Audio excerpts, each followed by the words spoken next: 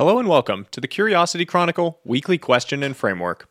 In 3 minutes or less, I will give you one question and one framework to leave you thinking going into the weekend. Without further ado, let's dive right into it. A question to celebrate a future reality. What are you going to be celebrating 1 year from today? During our event in London, Ali led the crowd through a visualization exercise that I loved. Close your eyes. Imagine you are sitting here 1 year from now. You're smiling from ear to ear. You're celebrating something. What are you celebrating? Spend a few minutes thinking about it. What are you going to be celebrating 1 year from now? Vividly imagine it. What growth, achievement, or progress is making you smile and cheer? For each of your career, health, and relationships, identify what you're going to be celebrating 1 year from now. Then go out and take the tiny daily actions to make that imagined celebration a reality. P.S. Email me your response.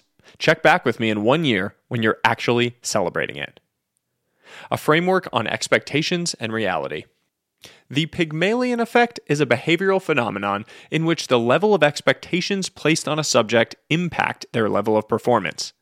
High expectations lead to high performance. Low expectations lead to low performance. The core idea is simple. Those who have high expectations placed on them are more likely to internalize those expectations and improve their performance accordingly.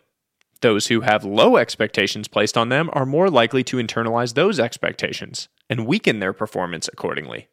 You've probably experienced the phenomenon in your own life. When we are aware of someone's high expectations, we want to rise to the occasion and prove those expectations were well-founded. As a business leader or manager, understanding the impact of expectations can be a difference maker. A simple, positive vocalization of the high expectations you have for each member of the team can provide a free push in the right direction. As a parent, I think about this a lot.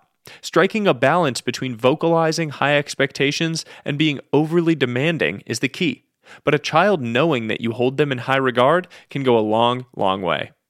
My friend and mentor Kat Cole summarized this well. Quote, "I've learned that when I see people for their potential and their possibilities, that they seem to live up to that more quickly. The frequency that I'm let down is so low compared to the frequency that I'm proven right in people's potential." End quote. When you view the best in people, you will occasionally be proven wrong, cheated, or let down.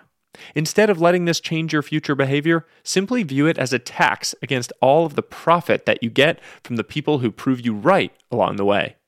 Lesson: expectations can create reality. That's all for today. I hope you enjoyed it, I hope you learned something, and I hope you'll share it with others. As always, until next time, stay curious, friends.